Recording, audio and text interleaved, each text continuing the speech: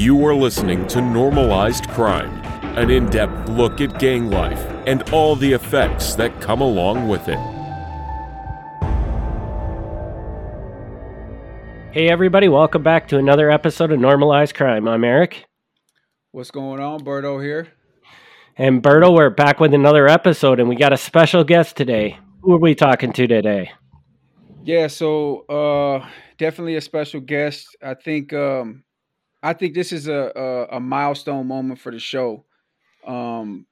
Because I think it shows probably the most growth aside from what we talk about on the shows about how people grow and how obviously I've changed my life, but you still have to show that. You still have to make those steps. And coming from my world, this is a huge step. And I say that because our guest is still a friend. He's a friend, but this guest right here, he was a rival at one time. He was a 2-1, and obviously there was a lot of bad blood between Latin Kings and 2-1s. He's got a really unique story, and he's actually tied into us pretty closely, man. And he was the closest thing to a king while being a rival. It's the craziest concept, but we can get into that. He changed his life as well, though, man. He's making strides. He's a dog groomer now. He's got his own LLC, Lockjaw Kennels. Does everything, legitimately now, and definitely want to give him his props for that. I appreciate him coming on the show. For everybody that knows him and doesn't know him, Chewy, what's going on, bro? How you doing? What's going on, brother? How you doing? I'm good, man. I'm glad to have you on, man. Oscar, I guess, is also, what I'm saying? Everybody's like, weird about the name intros, but no, man, I'm glad to have you on, man, and I feel like we got a lot to cover here today, which is a good thing because, like I said, man, it's a milestone moment, man. You got two people who were in rival gangs and at one point would have probably killed each other, and Definitely. to be able to sit down and have a conversation, but not only that, to be able to realize, like, man, at the end of the day, we're a lot closer than a lot closer to friends and family almost than we were to enemies, all the shit we have in common, all the background we have, man, is crazy. So I think it's a blessing to be able to have a conversation now and kind of unfold our lives. So with that said, man, let me just give you a chance to kind of introduce yourself. Give me a little bit of your upbringing and just kind of bring everybody up to speed on your story and where you began at, if you don't mind. Sounds good, bro. So first of all, like you grew up in Milwaukee, South Side. I literally from when I could say when I was born to about 9 years old when my father was killed, we lived on 7th between Arthur and Hayes. So there's that dynamic as well. Like my older brother was best friends with Joel 2-3, and Fat Boy. So like I go back. Like they knew my dad. Like my dad was one of the biggest drug dealers in Milwaukee at the time. So he was a little intertwined with all the gangs around the South Side. He wasn't one that just went to the Kings. He knew everybody. And through that's how, as I got older and matured, after he passed, I actually more or less got plugged up with a lot of these guys. Right. Whether it be the older, So I think it's right out the gate, man. Like we shoot into our foundation, right? What made us, and I think it's really important for people to see, like, man, look at that. Like you breeze past it like it was really nothing, but just think about the dynamic you just explained. You grew up, your dad was killed, your dad was a drug dealer. Like these aren't normal things, right? Like no, exactly. These aren't everyday lifestyles. This is something that people just wake up to, and I think it's important, man. Like these are the most important subjects that we have to put in the public eye because they need to see. Like, listen, man, we're normal people at the end of the day, but the things we go through, they weren't normal. No, And they make you who you are in a sense. Yeah, they do, man. And so, yeah, I mean, I think if you know the South Side, if anybody knows the South Side, right? Lopez family was a huge thing, right? So, yes, sir. I think it's self-explanatory when you say, you know, what your father was involved in. Is it fair to say, man, like growing up, you know, you seen the lifestyle? Did you want to emulate that because of your father, or was there a little bit of a fear factor there as far as not wanting to go that route? What was that dynamic like when you were young? Honestly, 100%, bro. I was so enamored by it. Like I looked at it and I saw the money. He would literally have me and my older brother counting out $50,000 to put it away for a rainy day in case something ever happened. So that was always in the back of our heads, knowing that this is a real possibility. There's an end game to this, you know. And it's not like a lot of more times than not, it's like Scarface, you know. There are no happy endings in this thing. And Right, yeah, right. I So saw it. It was one of those things like you would smell the weed underneath your door while you're playing video games and your dad and all his friends are having a party out there, you know? So yeah, like I grew into that being around it so much that like it was second nature to me. As young as I was very smart and I realized what was going on. Not to the extent, but as a right. But whole, I understood what it was. and I think that's you know, like I'm sure Eric's listening. Like Eric, you know, it's crazy when you have somebody like Oscar explaining the situation, right? Like there's no what do you call it, like a crossroads. There's no time where you have, okay, let me make this decision. He was just born in it and just in it. You know what I'm saying? Mhm. Like it just started. There was never a beginning or an end. It was just, that's what it was. And then I think that's safe to say for a lot of people, you know, like me. Like, you know, my older brother was a king, my older cousin was a king. Like I grew up in, you know, like that's the kind of, you know, like your influences, your everything that you see is what ultimately is what you're trying to become, you know. And yeah, I think it's crazy because a lot of people think there's a time where kids make a decision. I either go bad or I go good. Like, no, it's not like that. You know what I At mean? Like all. you just live it, you know, and you grow up in it. And so yeah, no, that's crazy, man. So you obviously the street life, you were exposed to it immediately, and as you grew, obviously, um the passing of your father, you know, I know you said you were 9 when that Yeah. happened. Do you remember it really vividly? Was it I something that so vividly, bro. Like I remember the day it happened. Him and my mother divorced when I was about 6 or 7, so they only lived 2 blocks away. So one week, me and my sister would be by my mother's, and my two brothers would stay by my dad's. So like we would alternate every week. And for some reason, the day he passed, I went to his house and I knew we had to go by my mother's. So for some reason I went to Riley. So it was right on Fifth and he lived on Seventh. So it was just a hop, skip, and a jump away. So I go there and as I'm walking in the door, he's leaving and he's looked at me like, "What are you doing here?" I was like, "No, I don't know why. I just came to say hi." He's like, "Well, I gotta go take care of some things and I gotta go to the hotel," which I already knew what that meant. Like he's gonna go handle his business. And he was like, "Well, he's like, you can't be here because no one's gonna be here." He gave me $20 and told me to go next door to my neighbor's house and order some pizza because they were really tight. My next door neighbor and my dad, of course, you know, they had their little goings on. And right, right, so I went there and 5 a.m. the next morning, there you go. He gets the call and I see him crying, my friend's stepdad. And he just said, someone's going to come pick you up and you need to go with them. And I didn't know what was going on. And all these people are crying now. And like, I'm getting confused. I know something's up, but I don't know what. right, right, So then at that point, my this guy named Ramon, he was renting a room upstairs from my dad's house, and he came and picked me up, and he drove me to my mother's house, and he's crying the whole time, and I'm trying to get out of him, like, what's wrong? He's a bodybuilder, man, huge guy, and he's crying like a little girl, and I'm like, I'm getting scared. I was like, what's going on? He's like, your mom's gonna talk to you. Your mom's gonna talk to you. So I get out the car when he pulls up. I go up and my whole family is like just distraught, everybody with their head down, and I'm like, "What's going on?" And nobody can really even talk. And so my aunt happens to be there, and she grabs me and she's like, "Your dad's dead." And I just looked at her. I was like, "Yeah, okay, whatever." And I just like trying to talk to my mom. I'm like, "Well, what's going on?" She's like, "No, your dad's dead." And I'm like, "Oh wow." And I was the last one to see him. I was the last one to talk to him. So all this is rushing through my head now, and I'm like, man, "Well, now what?" You know? man, that's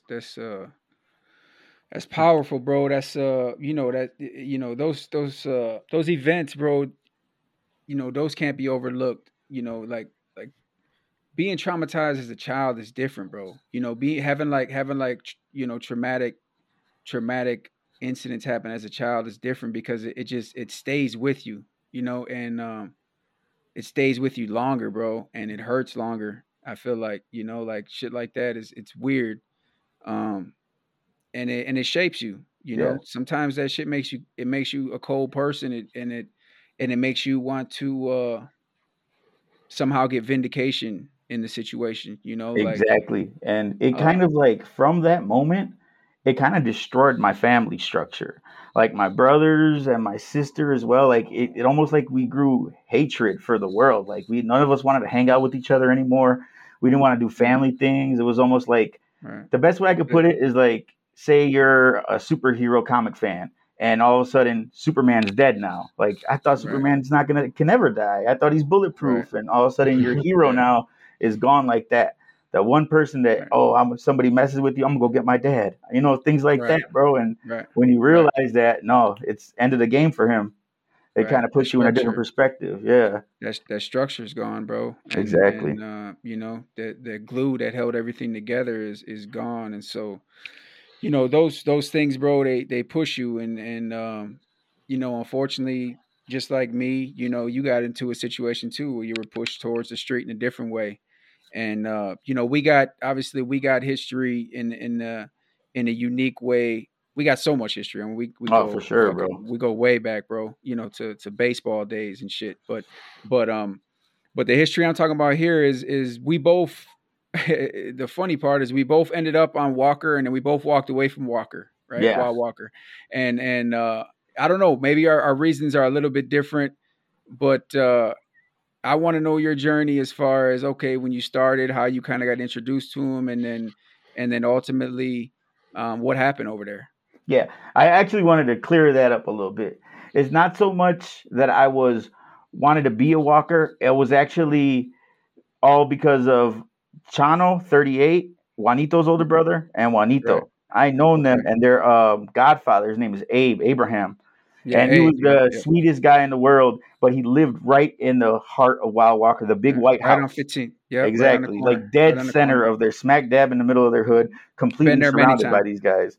Yep. Been there And many so times. we would always go over there, and he was a good guy. Like he was one after 38 died, he basically took Juanito under his arm, like, come on, you're not going anywhere. You're not going to go out like your brother did. So Right. we would always be over there. We go to baseball games. He'll take us to the movies, to the Twins drive-in, and like he Okay. was really like a father figure mentor. Like he's always telling Right. us, "Stay out the streets, guys. You don't want to do this." He's like, "Look at this. You know how this ends." And all of us, we're kids. We think we're invincible. So we're like, yeah, okay, Abe, whatever, whatever. And so we're all hanging out. And it got to a point, like, we would be there on the weekends and, like, we would hang out. But as we started getting older, like, Gordy, he was really into sports, into the baseball. And I believe that's, like, where he would meet you guys, you, Chico, Yep. Tim. Yep. Yep. And I was in it, but not so much as like it wasn't my passion. Sports weren't my Okay. passion. I, from a very young age, was about money. I Right. seen like my mother with 4 kids, single. I hated asking her for anything, and so I tried to figure out who and what I could talk to, how I could basically finesse my way into a situation where I could be self sufficient and take care of myself. Right. Right. So So when it so got so your I guess your introduction to being around Walker was never like a push to try to be there. It was just kind of convenience. It was just there, and you ended up being around it, kind of. yeah, Is that how it basically was? like I fell into it because of, like I said, with Juanito, like I said, he was my boy and I had love for him. We went to the same school. Like I got really, really cool with his brother. And then as I was over there, I met Meadow. And Oh, like okay. Yeah. something about him, like I really liked. I like he was cool, he was real, he was always say like he's a righteous brother, like he's one of the few over there that I really respected. And then I met his younger brother, Kiki, which I wasn't too fond of him. I don't know, for my own reasons. I just didn't like what he was about. And it's just something about him, like that was like the main reason. Like I was like, nah, something's up with these guys. Like it's a little bit more than that. Okay. Okay. So you were never like actually, yeah, yeah. So you were never like intertwined. It was just more of like an introduction, and Exactly. Okay, yeah. Then that's a good clear up because I never really knew the whole, the whole get down, bro. It Yeah, was only yeah, you only get pieces of stories, you know what I'm saying, and then they're pieced together by everybody else by the time it gets to you, you know what I'm exactly, saying, exactly. and so yeah, that my understanding of it was different, which is it's good to clear up.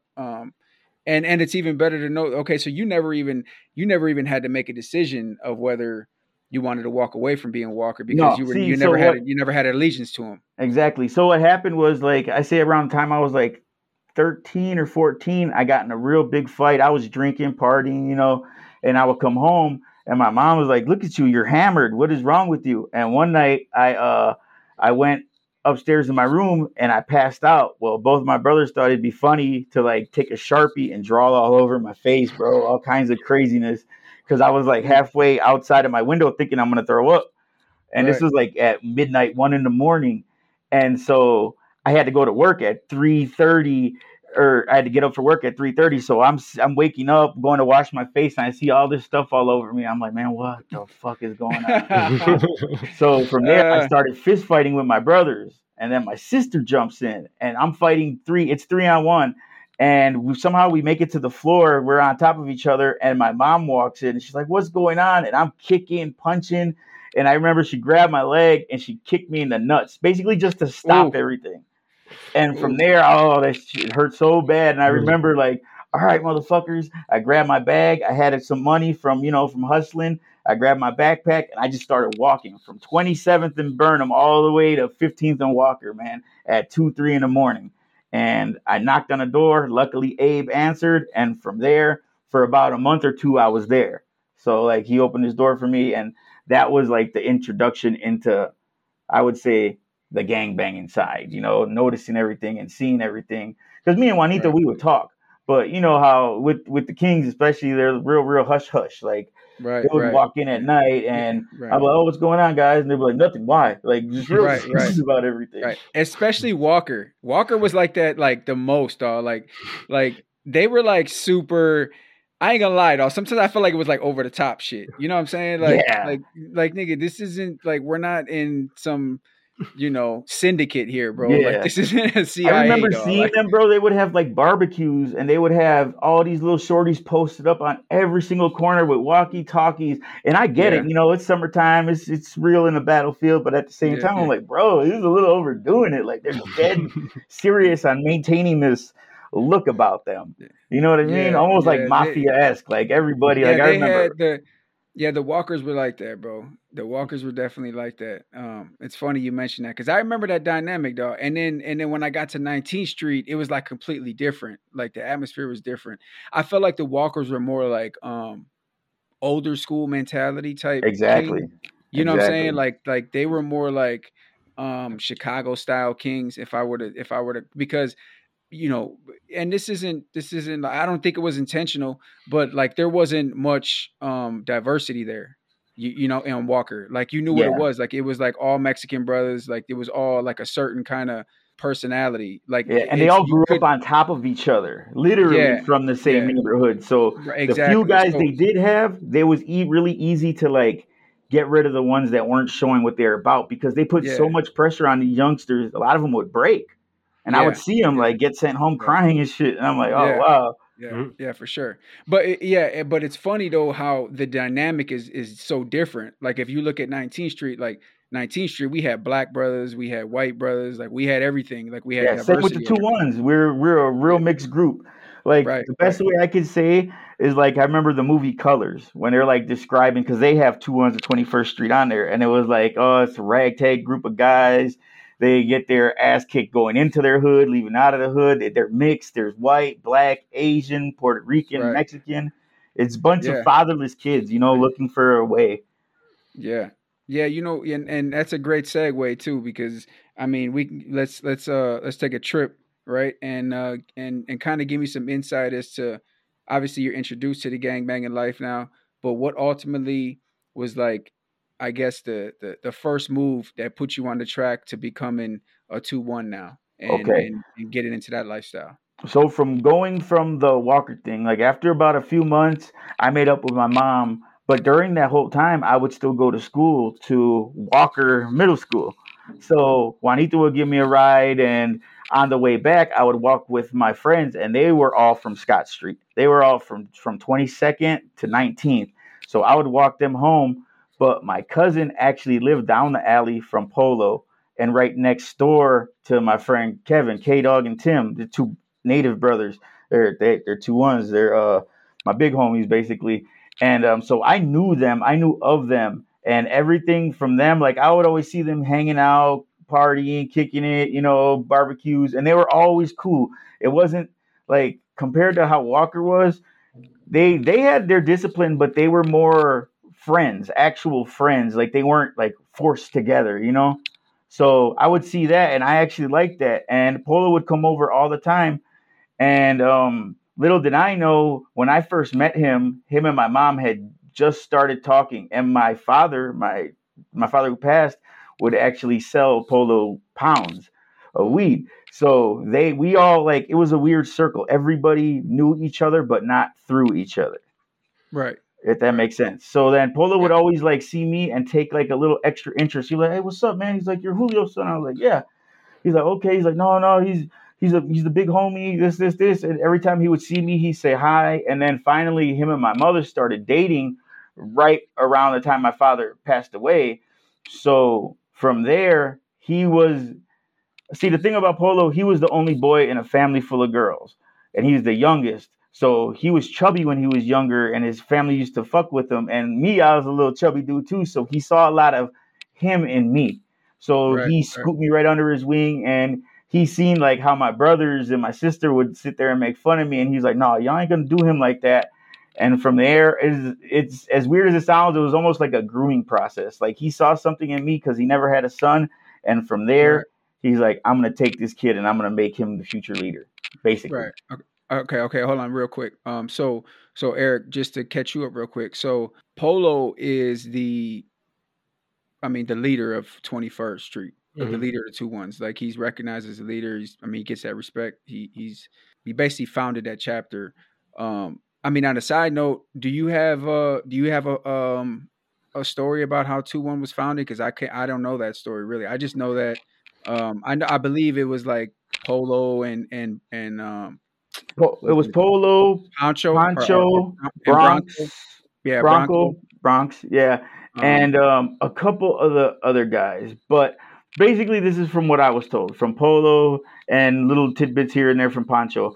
Basically, like you said, they were all in and groomed to be Latin Kings when they were teenagers, and for some reason or another, along them doing that, they sort of became like a hit squad for them. And from what I was told, they would the Kings would go up to him and be like, "Hey man, here's like a half a brick and here's some pistols. We need you to go handle these dudes." And they were like, "Oh, okay, well, take care of business." So they would do that. But when they would go to the parties, they wouldn't get recognized as that. They would some of the older guys would be like, "Oh, y'all are just our send-offs. Y'all ain't shit." So they wouldn't get the respect. And I remember Polo telling me, he was like, "Yeah."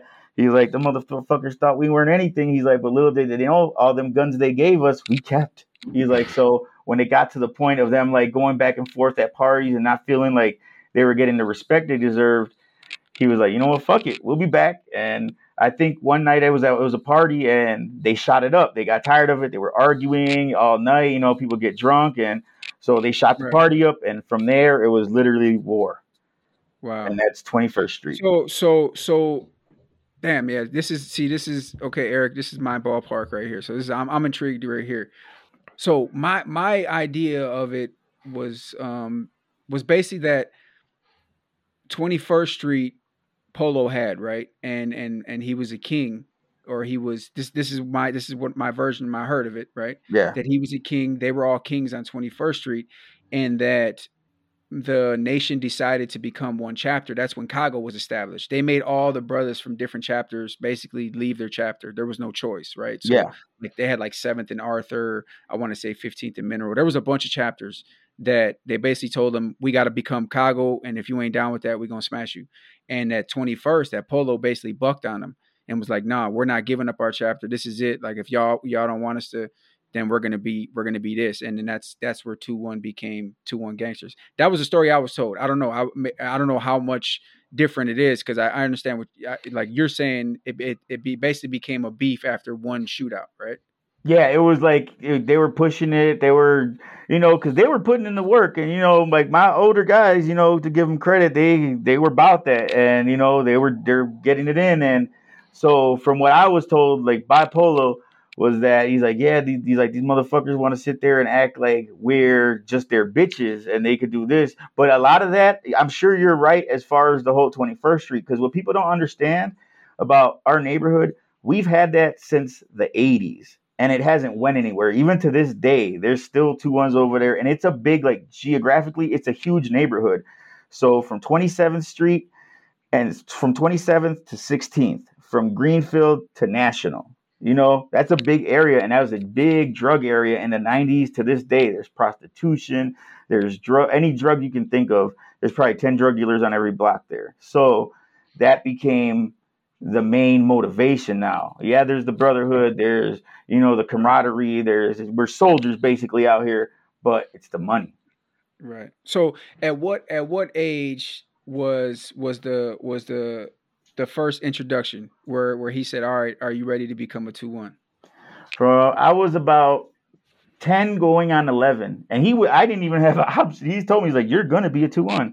And then I think he started having, like, my mom would see me, like, always be with him, and she's like, you better not let that boy become a gang member. And he'd always be like, no, Mom, I already told him. I told anybody that tries to V him in, I'm going to smash him, and then I'm going to smash them too.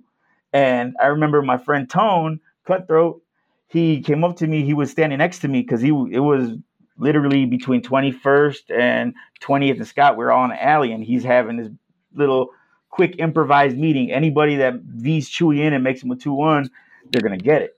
And so my friend Tone, he bumped me. He's like, hey, you think I'm fucking scared of him? He's like, man, you come tomorrow, you'll get your V's, you'll be a 2-1. He's like, I'm not gonna let nobody put their hands on me. I don't care if it's Polo, I don't care if it's anybody. So I come the next day ready to go. I'm off of school, and little did I know that whole shit was a setup. Polo was there waiting, the first one to go. He's like, oh, so this is what you want, huh? I was like, yep. He looked at his guy. He's like, you see this kid? And he punched me immediately, dead in my face. Boom. And then he sent the shorties. The first 3 came. I dealt with them pretty fairly. We got their licks in. I got mine in. And then he sent another wave, the older guys. So then there was 3 more. Mine was unlike anybody else. I guess because I was the kid, like his son, I had something to prove in a sense. Like, come on, motherfucker, you're going to get it worse than anybody. So right. All that 21-second Vs or 2-minute Vs, mine was about a good 8-9 minutes of fighting back to back to back. And from there, how old were you? I was between 11 and 12. Damn. Yeah. So that's young. So how old are they? Because you said that the second wave was older. They were between 21. 14 and 17. Wow. And if I'm not mistaken, a couple of the older guys too, which were like anywhere from 22 to 30, So I remember it was like 9 guys at least. It was like 3 sets of 3. Boom, boom, boom, back to back. I remember having a boot print on my face the next day at school. Yeah. So structure wise, it was more of just it wasn't like was it like a structured meeting, or was it just basically when you showed up it was over with for you? Well, see, so the way we did it, and this was intentional, we didn't want to have like these weekly, monthly meetings because that's how RICO gets started. You have this much structure, then you can come and bring the indictments, So we didn't do it like how, we have a weekly meeting, you got weekly dues. We would just all be out there for one reason or another, and then someone would, Polo or Pancho would come and be like, hey, we're going to have a meeting tomorrow at, let's say, Mitchell Park or at one of the guys' houses. And we're going to shoot the shit. If you don't come, you're going to get a V. So we would do that. Just it was a little bit more sporadic, but it was still structured. Okay. So I mean, that's a good point. That's a good point to bring up. I think people learn from each other. People learn from each other, and they always mimic each other, right? Like that's the thing. It's a copycat game. That's the way it goes. And like that's a good learning point, like talking about how not to have meetings or, to try to avoid the structure, as far as bringing the attention towards the organization. But to be fair, I will say that element of it is what elevates it. That element of structure that guys have, where they have to be there and they have to do this and they have to respond to somebody else, right? Because obviously we had our connections to Chicago, so we'd have to respond to them. Like that element of it but I mean, it's all, that's why I said it works hand in hand. Like for you guys to be able to learn from that, and be like, yo, that's probably not the best way to go. That kind of shows the evolution of gang life in general. So, I mean, this is how many years ago we're talking about. So imagine what it is now. Even though you got a bunch of dummies running around, right? That's the way of the world. You also got a lot of guys that have learned from past mistakes, and they're continuing to evolve. Yeah. And to your guys' credit, like I'm not trying to be disrespectful, but we would see where you guys would mess up. Like I remember like the 98 indictments. That was mostly like the drug thing, a couple shootings. But when it came to your generation, you boys weren't playing, man. These kids were shooters, killers, stone cold killers at 14, at 13, at 15. And we had our own, So at the same time, like I remember seeing it and like, I would know firsthand because I would see my little brother running home, having to change his clothes, peeing on his hands to get the gunpowder off of it, and I'm like, boy, you need to chill. And I really was in no position to tell him anything because I was doing the same thing. But it got to a point like where I remember Polo telling me, like, he's like, just so you know, these are my folks. They're not my friends by any stretch. Like him, Pancho, a couple of the older ones, those are, yeah. But all the other ones, he used a lot of them as pawns. And so right away, does that give you a different impression about how to look at the gang in its entirety? Exactly. Okay. And so I knew right away, like the saying, like, keep your friends close, keep your enemies closer. Well, a lot of the times what people don't understand is the ones that could do the most damage to you are right next to you, dealing with you every day, telling you they love you, shaking up with you, throwing the racks up, and it's been a lot of that, even through my life from a teenager to like a few years ago. I would literally, in my career as a 2-1, I probably got into it more with my own guys than I did with other rivals, because a lot of the time they knew me. My name would ring bells in the streets. Not to say I was, Top Gun, but I was a hustler, so my name was out through there. And then they knew my brother, and they knew what he was capable of. So they're like, if he's the little brother, what do you think the big brother's gonna do? Right. Yeah. That's crazy, bro. I that's a dynamic that a lot of people has overlooked. I actually just I think I just recorded an episode about that, didn't I, Eric? About like the dirty shit that brothers do to each other. And yep. That kind of falls right in line with what you're talking about, bro. I actually talked about how 2 kings robbed 2 other kings in those episodes. But no, it's funny that that dynamic is everywhere. Yeah.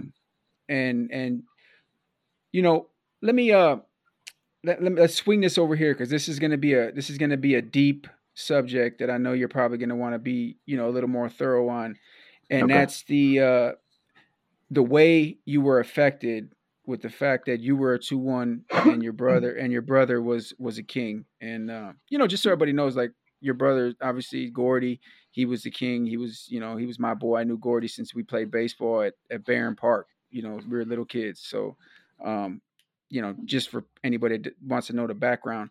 But yeah, kind of explain that, man, because I know you and Gordy are similar to me and my brother, as far as how you guys grew up and how close you were. So I'm really, really interested in hearing that. So if you want to kind of break that down, how that originally turned into, it was good blood, it turned into bad blood, and then just kind of give us what you want, man. Okay. So like throughout my life, my little brother's been my right-hand man. We're literally like a little less than a year and a half apart. So we're like Mexican twins, basically.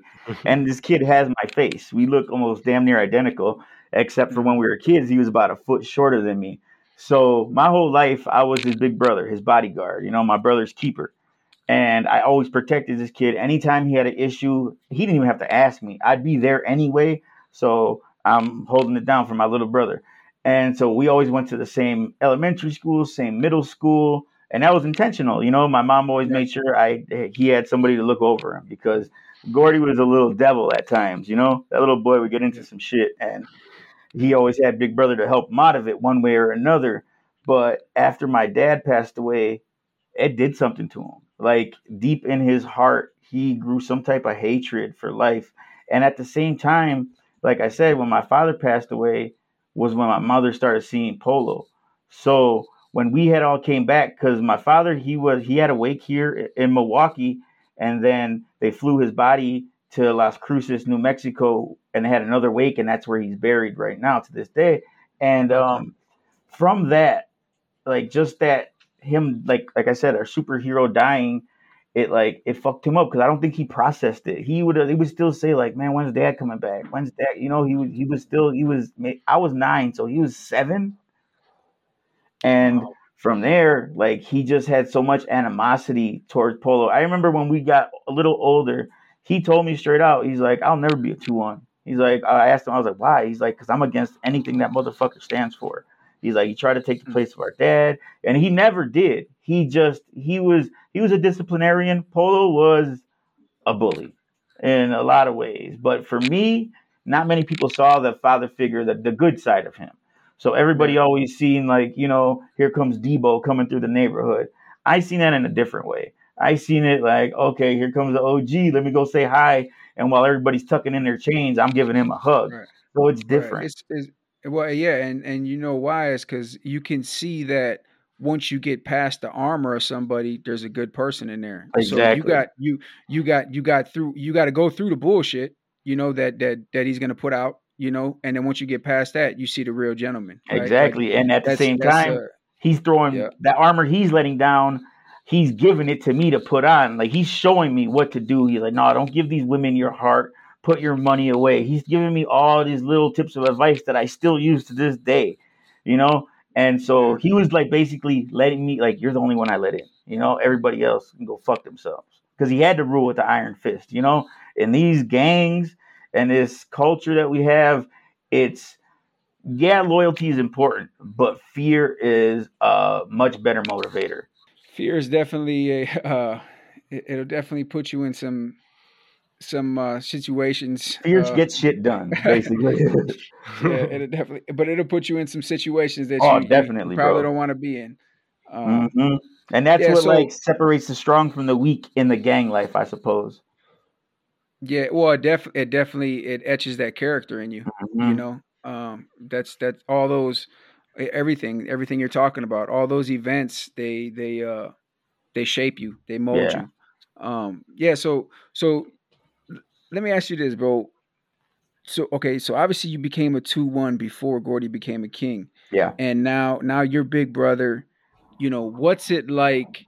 What's the process like? Are you trying to stop him from becoming a king? Are you saying basically? I mean, how does that? What's that process He look like? used to always ask me because I'd be like, all right, I'm gonna go to the hood. And he's like, him and Shane. Shane, Shane was like his Yeah, best friend, his right hand man. They would always be right, like, oh, can we go? And I was like, no. I'd always tell him no, but that was because I was scared because bullets were flying in that neighborhood every day, whether it be from the Cobras, from you guys, from us. There's a lot of bullets don't have a name on it. And I was always right, scared that he would just be that one stray bullet that caught him, and I was like, no, right. no, no. So he was like, "Oh, okay, fuck you, basically." And then through baseball, like I said, he started meeting Tim. He knew Chico, Pelone. Like I knew all these Yeah, guys too. And so I remember that one time my mom was there, and I'll never forget this. They got into it. Some of those two GD brothers, I forget their name, but it was all you guys were Yankees, and I don't know what team they were. And you guys were all about to fight with baseball bats in the middle of the parking lot. And I remember my mom jumping out in the middle saying, "They're not Latin Kings, they're Yankees." And I was like, "Oh my God, it's so fucking embarrassing." you know what's funny, dog, is that was me. That was Yeah, that was me. It there you was me. go. It was that these so damn, that's a crazy story. So Eric, listen to this. Check this out. So I used to still play baseball when I was gangbanging, right? Like, cause I was a sports kid. Like, I love sports and shit. And so was Chico. And Chico was like my boy, dog. Like, I lived with him. That was my homie. And so, bro, we were playing that I forgot what team, but the brothers you're talking about, it was like Tommy and Tony. Yeah, Yeah. That's exactly who it was, right? And yeah, but we had like little kid beef with them, dog. yeah, Because one stupid time, shit. because one time when we were like 8 or 9, bro, me, my cousin, my brother, we're playing football with these dudes like normal at Kosciuszko, and we get into it with them, and bro, my cousin like pounded these dudes out, dog. I'm talking about pounded both of them 2-on-1, dog, Tommy and Tony, and pounded these dudes out, and because my cousin was the mauler. But anyways, so we were playing, dog, and these dudes, they were in the stands, they seen us playing, and they went and got a bunch of guys, bro. Like because their hood was right there. Like they used to be like hooded up right there on like 8th and Beecher type shit. You know what I'm saying? And they were like GDs and shit. I remember because I forgot what the one dude's name. He was like the main guy, Moses or something like that. He was like the main dude for them.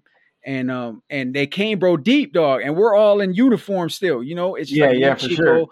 sure. I think it's me, Chico. I think Gordy was with us too. Yeah, Gordy was with us because your mom was there. Your mom did say that shit. Yeah. And yeah, dog. And they tried to ride on us, dog. We had bad. And even Nancy was like, "You guys ain't gonna do shit, yo." That shit was so funny, yo. But we're right there with base because they were deep. They outnumbered us though. Oh, but for it's sure. crazy. It's crazy that you remember that though. But go ahead. And man. I remember like after that, when all that happened, my mom telling Polo, and he's like, "Well, fuck that. I'm gonna go to every game."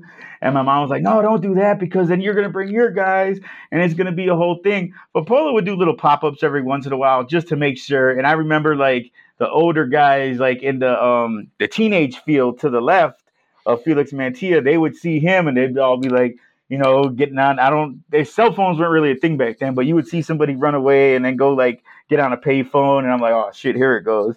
But like we're always very aware of that, man. Like that this gang shit doesn't mean anything. You could be at Chuck E. Cheese, you could be at your kid's baseball game. If it's gonna pop off, it's gonna pop off. There's no days off, man. Nope, never. Days off.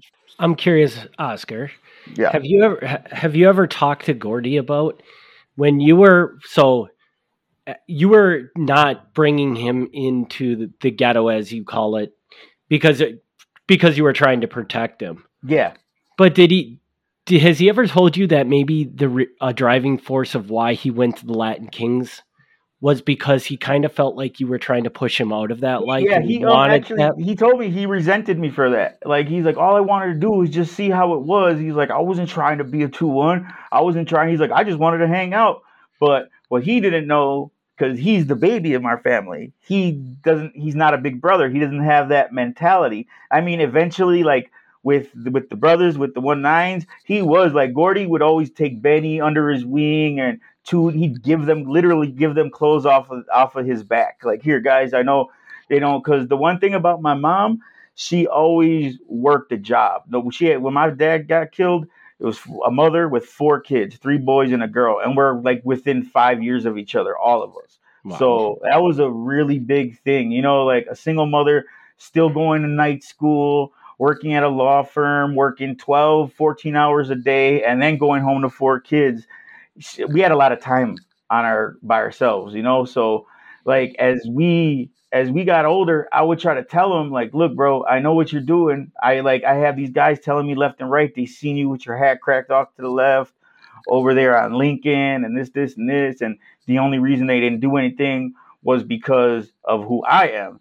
And then he'll respond to me like, yeah. He's like, no, you know why they didn't do anything? He'll lift his shirt up and have a big 45 llama on his hip. And I'm like, oh, okay. And at that point, you can't tell him anything, you know, like his mind was made up by me not bringing him around. He took it as almost like a slight to him, like, oh, what, I'm not tough enough, I'm not cool enough.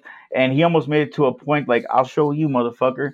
And he started going a lot with Chico and like spending nights over there. And I'm sure he got enamored by the Latin Kings. You know, he's seen you guys getting down, people drinking, you know, having this whole inner circle of mobsters, basically, you know, like, yeah, we're not mafia, but this gangbang shit is real. It's right. And then on our end, like, and to be fair, like on our end, right?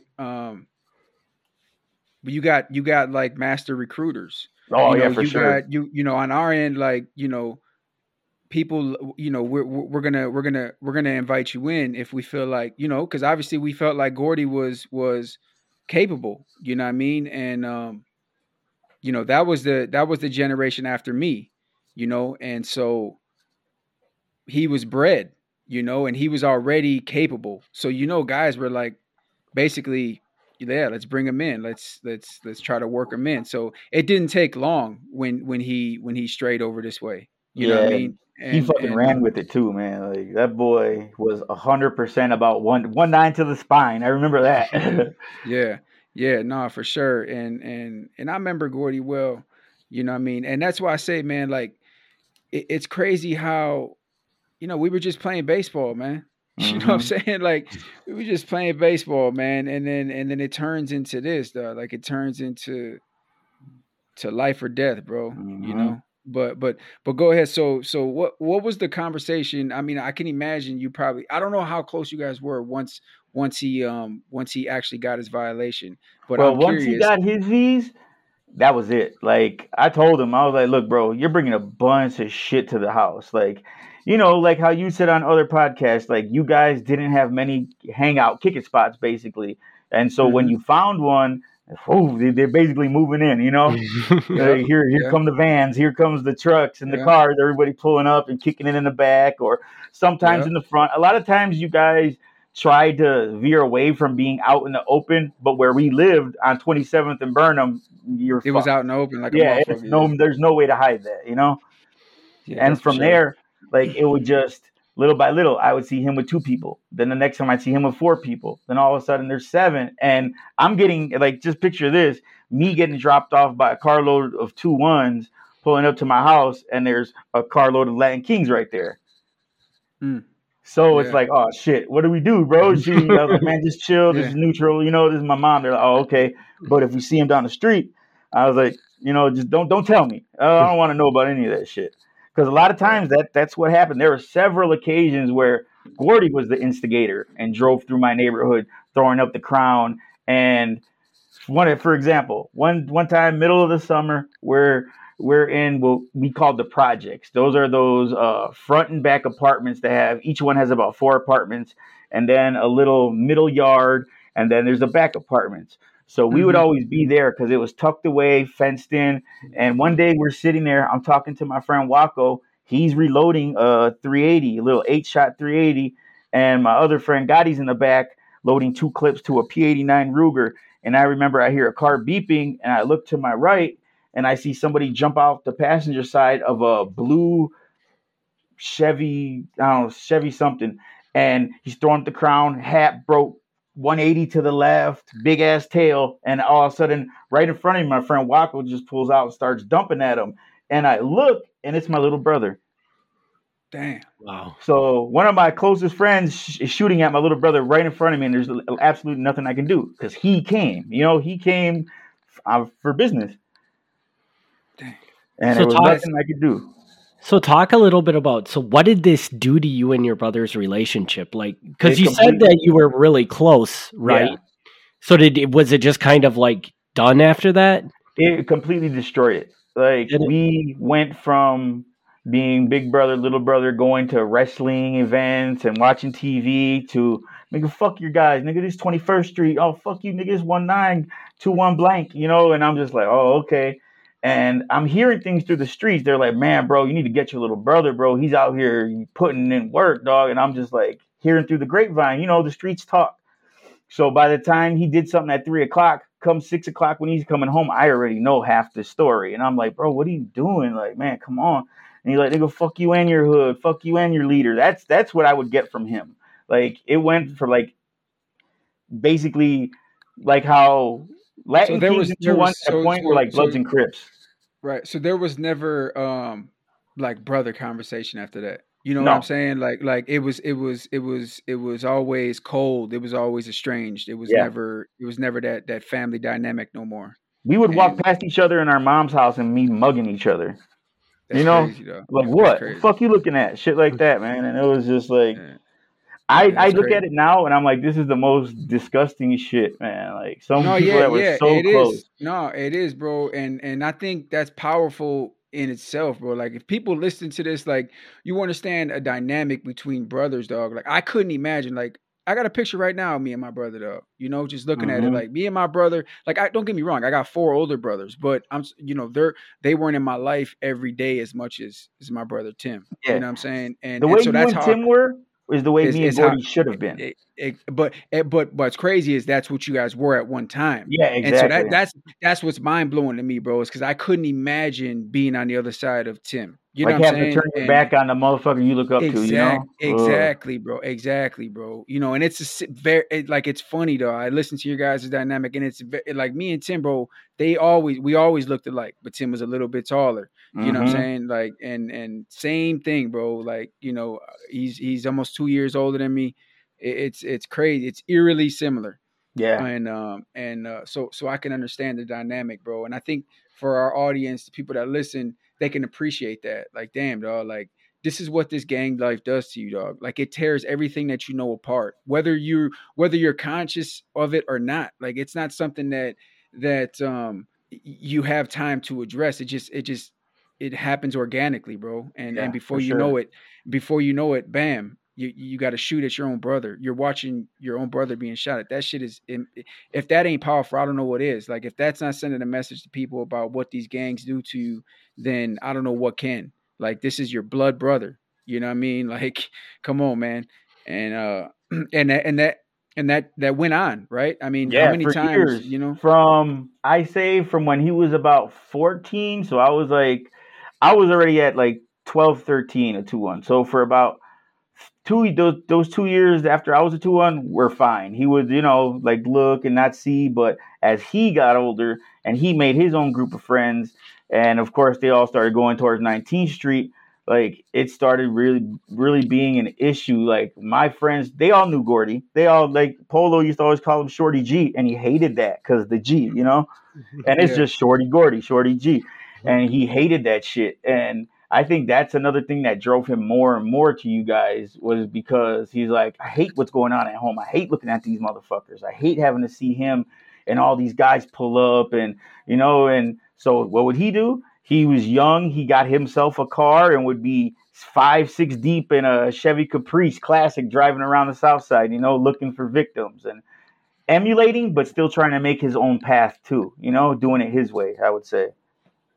Yeah, and you know what's crazy, bro, is I mean, this is kind of I think around, there was a certain time period where it settled down a little bit, I guess, if it would be a way to say it, right? Yeah. Where the it wasn't as hot, the tension wasn't as high, and it even got to a point where you could chill and be in the same room with brothers, and Yeah. there was never an issue, right? Like, Yeah, there was that one time I actually was on 6th Street at Shane's mom's house, and all the guys were upstairs, and I was selling boy pounds of weed, So your leader, he would, because I guess it was when it was a drought in Milwaukee, put it that way, nobody could get weed, and I had a connect from a family member from Texas, and mind you, I'm 15 with the plug, with the Mexico plug.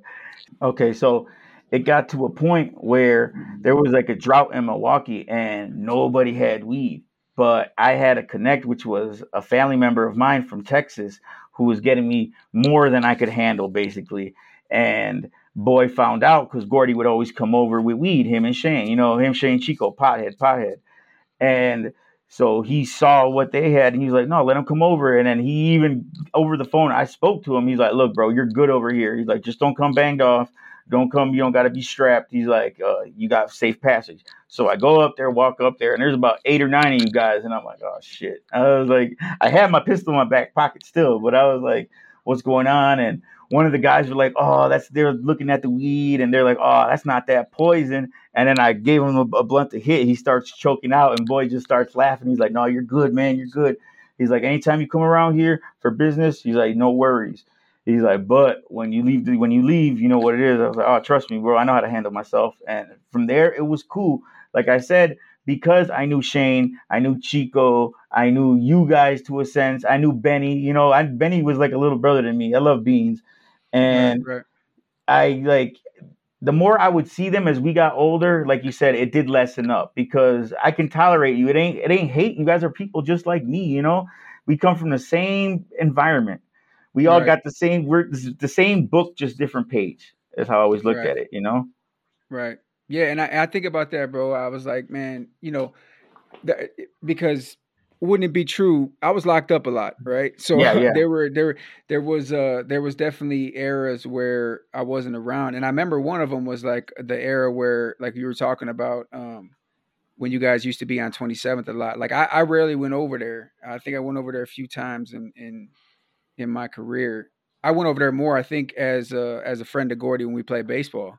yeah, So yeah, I went over to, but no, I say that because I remember them telling me like, yeah, like Chewy be over there, and they never had an issue with it, bro. You know what I'm saying? Like it was never really a thing. But we know how it is, bro. Like no matter what, you can be as normal with somebody as you want to, but eventually things happen. yeah. Shit happens. And I just kind of it's a good another segue, another pivot. And I remember, obviously I talked about this time before when Toot got shot. Yeah, And so my version, what I heard of it was basically it stemmed from, I think the brothers jumped one of your guys. They yeah. jumped one of your guys, and then you came back to the house, and that's kind of where it started. Exactly. That's exactly what happened. So So what? if you want to pick up the Stone Cold, you were right there. I wasn't there. Go Yeah. ahead. Okay. So what happened was I was on 22nd and Scott at my best friend's house, and I get a call, and it's my little homie Jared, and he's like, "Hey, what's up, G?" I was like, "What's going on, folks? What's wrong?"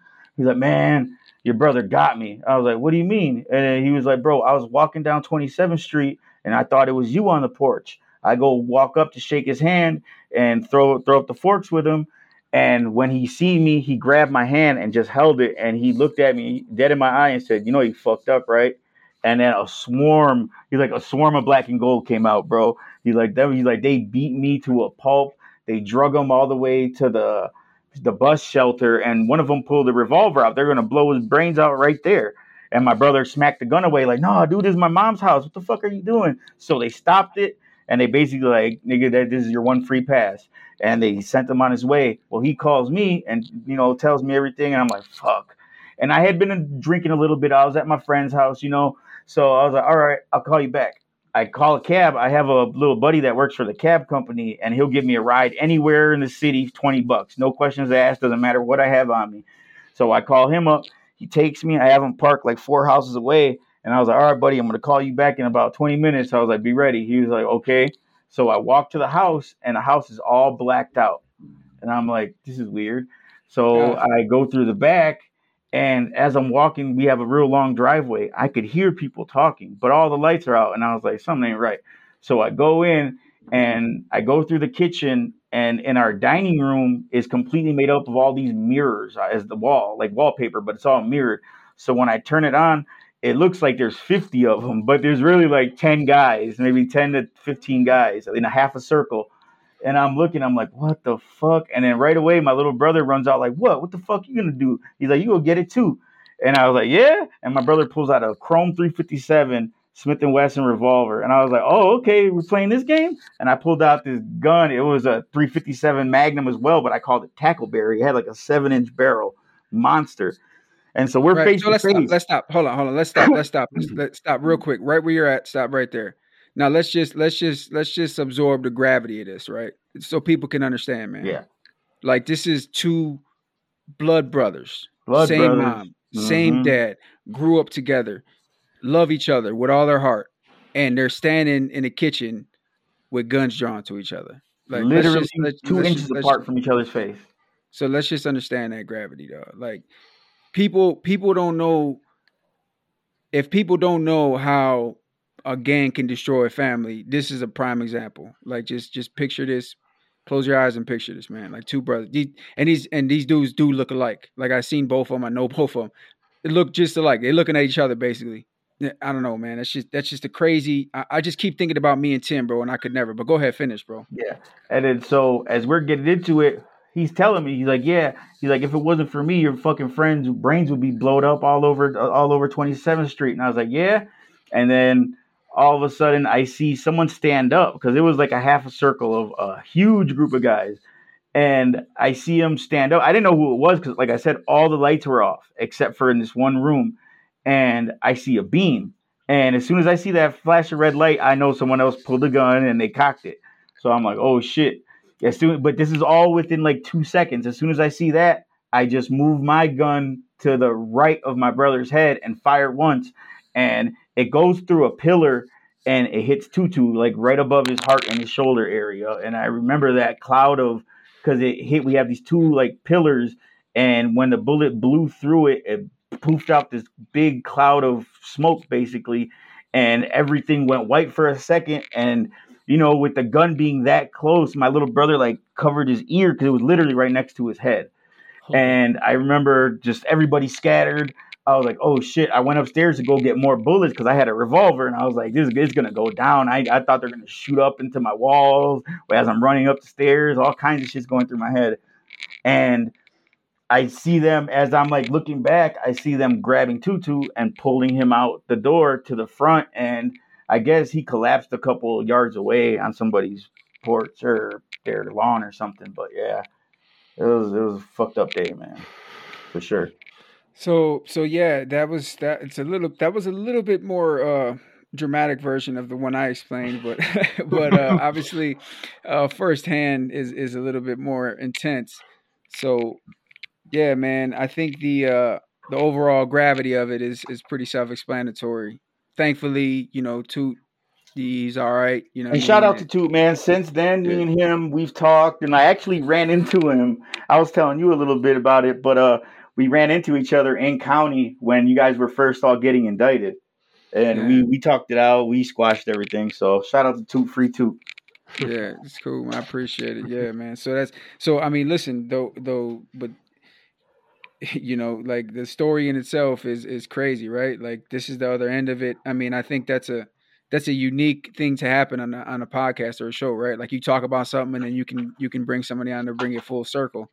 Exactly. So no, that's crazy. So I want to let me get into a little bit more about you and your experience, bro, in your organization, gang, sure. whatever it is that we refer to as, right? I want to get some understanding. Like, I always talk about when I was a king, I never got the full truth, right? I never got the full truth about what the lifestyle entailed, especially at a young age. And so I always kind of bring that forward in my own story. So I want to know for you, bro, what was the biggest lie that you faced and that you realized when you became a 2-1? I guess it wouldn't be when you became, but obviously in your career as a 2-1, what was the biggest lie? The I love you factor, the I'll die for you factor. I think you stumped That him. everybody, we're all your brothers. We all want to see you do good. We're together as one, 2-1. We're all each other. We're all our own leaders, but at the same time, we're nobody's G is as big as the next man's.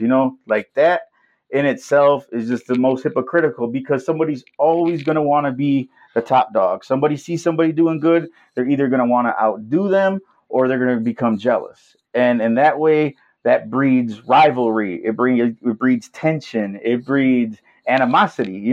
These people see, oh, okay, he's 14 with a car and he's got girls and he's got jewelry. How come I'm not getting it? Well, you could if you just talk to me. You know what I mean? Like I happen to be one of the guys that I was making good money in my neighborhood, and through polo, I was able to basically sell and do whatever I wanted. That side of it, it provided me a lot. Like just being polo's son, quote unquote, was a blessing. So real quick, because I think I lost a little bit of the beginning of your explanation, right? Yeah. And so let me recap it. So my question was obviously about the biggest lie that the organization presented to you, and I kind of got the gist of what you were saying. I just want to be able to reiterate it, basically. And it's crazy. It's something that I say all the time. It's the fact that there's always jealousy, bro. So the fact that you guys are all the same is a fake concept, is what you're saying. Exactly. And that's exactly what I always profess, though, when I talk about hypocrisy that goes on, because it's all relevant. It's all similar, bro. You're nobody is ever treated as equals, even if that's a profession that people put out there. So it's crazy that's That's what your biggest lie is. Yeah. Is Because no matter what you do, you could love your neighborhood, you could love your block. You don't own this block. The block don't love you. Anything that happens, all that blood that got spilled, all those people that did time for this cause, for this group, for this movement, for this nation, whatever you want to call it, is false. Because at the end of the day, the only people that are writing you, visiting, putting money on your books are who? Your family, your girl, your mother, your brother, whoever that might be. Yeah, once in a while you do get real friends out of this. Don't get me wrong, because I have some real good friends, but unfortunately most of them are dead. So that it goes away, and that's what you got to understand about this life. It's very temporary. Like I said, yeah, Scarface doesn't end right. There is no yeah, walking away and living yeah, on a island. and right, and you know, you're right, bro. Like, there's a lot. There's so much pollution in this shit that we can go through it all day. You know what I mean? And Hmm. but you are right also that you do get real friends from it, because at the end of the day, right, when you separate them from the gang, they're real people, right? Hmm. Like, you're a real person. Like, I'll separate you from a 2-1, separate Berto from being king. We're real. We're just normal people, Exactly. and so that's why you do have real relationships, but at the same time, that same cloak that you can take off for people that you care about, those other people, it turns into a mask, and you can't see behind it, and Exactly. and that's the problem that you run into. Obviously, that brings people down, Hmm. and so that's the pollution in the life, is what it is, but how do you get out of it, right? How do you Exactly. how do you how do you separate yourself from it, and how do you try to get other people to separate from it, so, man, it's it's crazy, bro. I think about the parallel lives that we kind of have, and it's like you're running the same race, but it's like you have to take out your opponent, right? Yeah. Like, there's never a common ground there. What do you think was the biggest advantage that you had as a 2-1? See, for me, like I said, and I give Polo a lot of credit. He showed me the good, the bad, and the ugly of this. Like I said, he always told me, he's like, they're my folks, they're not my friends. But the ones that were his friends were actually some real ones. Like, I understood why he would only hang out with a chosen few, and those are his originals, the OGs to say.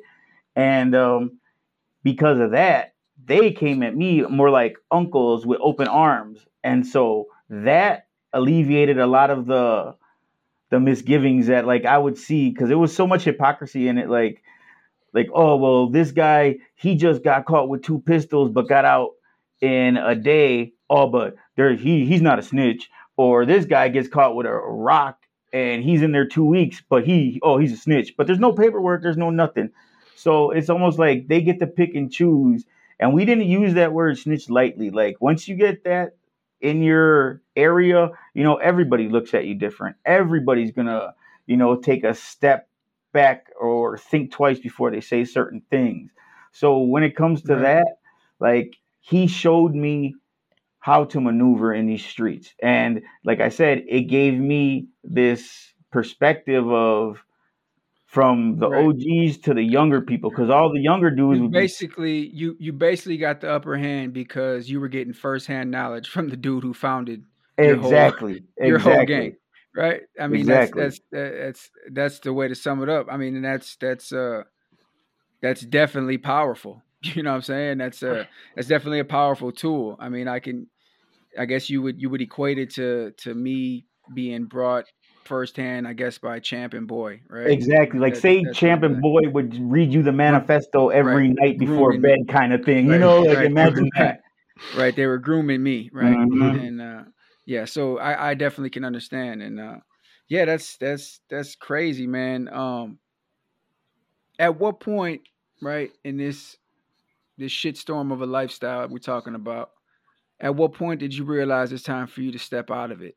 It It's was time. really easy. Excuse me.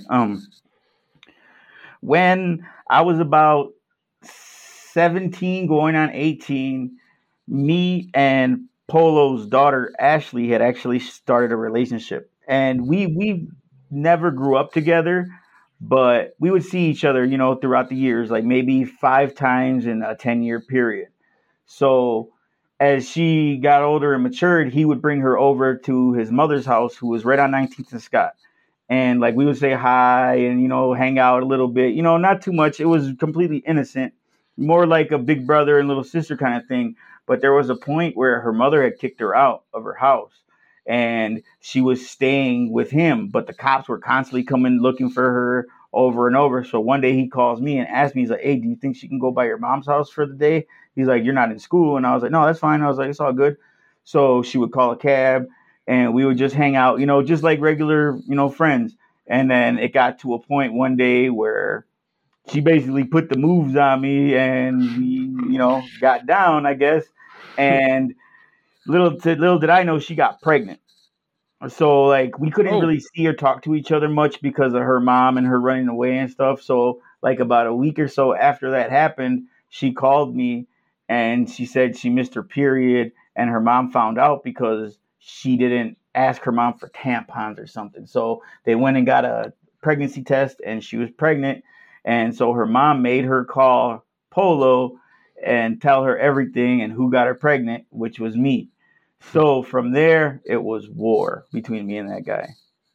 oh, okay. Between you So and that's Polo? Yeah, Really? yeah. yeah, because that was his daughter. That's his daughter. So basically, his Eric. stepson and his daughter had a kid. Even though there is no marriage or no blood ties, nothing like that, in his eyes, this is what he sees. So from there, he tried to X me out, and that wasn't working because I was feeding all the younger guys. Everybody who was around me, they were benefiting from my connections. So they all still stood with me. A few of the older guys stood with him, but like I'm sure with 1-9, like the older ones really don't got as much of a say because they're either in and out of jail all the time, and the young ones are the ones putting in the work. So they're like, "What have you done?" You know, it's not what you did in the past; it's what are you doing now. They don't fear you anymore. So it comes to a point where like, "Oh, this dude, he ain't been nothing but a bully to us. Every time he shows up, it's to beat us up." Well, Chewy's throwing me a pound or two every other day, and I'm eating and paying my rent because of him. So there was almost like a line in the sand drawn where half were with me and half were with him. And it got to a point where he was sending people to try to kill me. Stuff tattooed all over me. And in my head, I'm like, I am not going to back down to anybody, especially not the one that raised me, the one that taught me how to fight. I would try to talk to him, but he wasn't hearing it. It was like the ultimate form of disrespect to him. I remember we had one phone conversation and he's just yelling at me the whole time. He was like, "You fucking disrespectful punk. You fucked my daughter." I was like, "Dude, you fucked my mom. What are you talking about?" So it got to Yeah, a yeah, point where, yeah. and he was like, Listen, "Oh, you fucking prick. That's disrespectful." I was like, "Well, look at it. And then yeah. from there, after, because her mother, we were both young, so her mother at the time made her get an abortion. Well, that didn't stop us. We still saw each other, and about a year and a half into the relationship, she got pregnant again, and with our daughter, Lily. So from there, like as he's seen it now, he's like, "Oh, she's actually keeping this one." He pulled up on me one time right outside of ABC on 22nd and Scott, and he pulled up in his black Benz. I'll never forget it. And I'm coming out the store. I have a 45 Kimber on my hip, and he pulls up, and he was like, "Hey," he puts his hands up. He's like, "Truce, dog." He's just, "I want to talk to you for a second." And I was like, "All right, man, what is it?" He's like, "Only thing I ask is if you have a boy, could you name it Polo?" And I like kind of smirked at him, and I looked at him. I was like, "Yeah, all right, man." I already knew I was having a daughter, so I was like, "Yeah, all right, man, I Yeah, got you." And he's like, "Man, it's squashed. It's dead." He's like, "We're family," but I would still hear shit. Like he's like, "Oh, fuck Chewy this," and he was still yeah, bitter. And it got to a yeah. point after that where me and him, we literally had a fight in front of all the guys in one of the backyard alleys in the neighborhood. And it was literally like a fight to the death with me and him. So we had our moment in front of all the older ones, the younger ones. I'd say there was about 20, 30 people in a circle. And me and him got it in, and I came out on top. And he basically X'd himself out from the 2-1s. He gave all his jerseys away. He said, "Fuck everybody. Anybody that sides with him, I'd rather not be a part of this shit. So fuck you. I'm out." And I think he moved to like Cudahy or something for some years. Damn, Yeah. damn. Yeah, that's crazy, bro. I didn't know. That's definitely a history lesson for me. I didn't know that. I Yeah, mean, bro. You so that's got you got the guy that started the gang, out yeah, booted out of exile. his own gang. The one that Ex- taught me how to fight, that taught me everything I know about the streets, and yeah, Yeah, that's crazy. That's crazy. I never knew that, bro. I never knew that. I yeah, mean, listen, I think it's safe to say that on the Normalized Crime podcast, every story is is pretty vivid, right? I mean, yeah, we went down a lot of tracks there, yeah, but brother. that's definitely cool, man. It's crazy to see how full circle that shit came. Mhm. Um, I'm gonna ask you one more. This is just a kind of a retrospect. I think about like how we were talking about early, like the inception of 2-1 and how that started, and I guess I kind of want to ask you like, what was the when you were coming up, who was the people you were told about, right? Like the nostalgia surrounding your organization, like because I know like with me, like even earlier, like when you were talking about our indictment. Yeah, you're right. Like our indictment was larger than the '98 indictment, but thinking back, bro, them dudes they had some killers on their indictment, Oh no, for sure. But and I'm just saying they had, more what brought it down, like the drugs, because they were moving heavy, and I remember yeah, because my yeah, dad was a part of that, so that's why right, I had like a little right, more insight. But with you guys, I just constantly remember, man, right. body after body. There was like a bloody 2 summers where I was like, holy Yeah, yeah. shit. No, yeah, no, I was just saying that because that was kind of it was crazy. This I'm gonna give you a full circle. Is like we looked up to them, because you Yeah, got to remember it was like history repeated itself for us. You got to remember. So my older cousin Alex was a part of. He was Cago.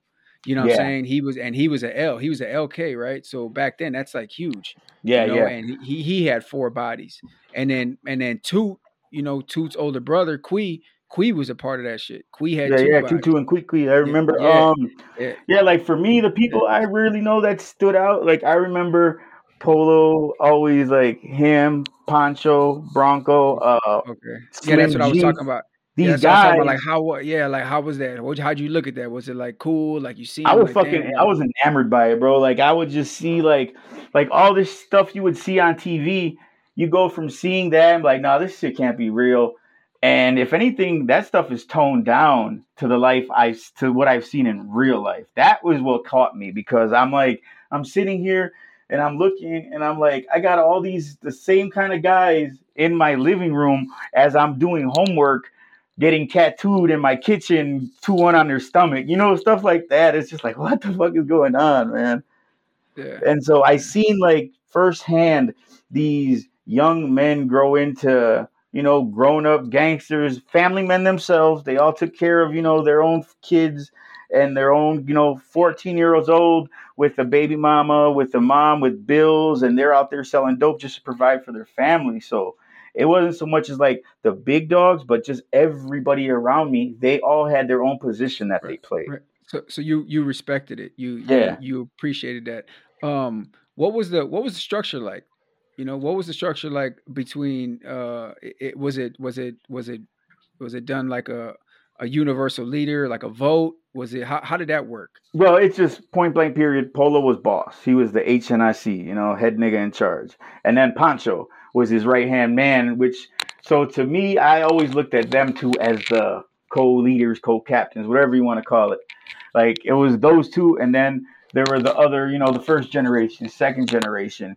But like for us, once, like I would say, like the shorties, which you guys would call futures, like the shorty folks, once they would get to about 16, 17, because like a lot of our guys started pretty young, like 12, 13. I knew this one kid that's been around since he was 7.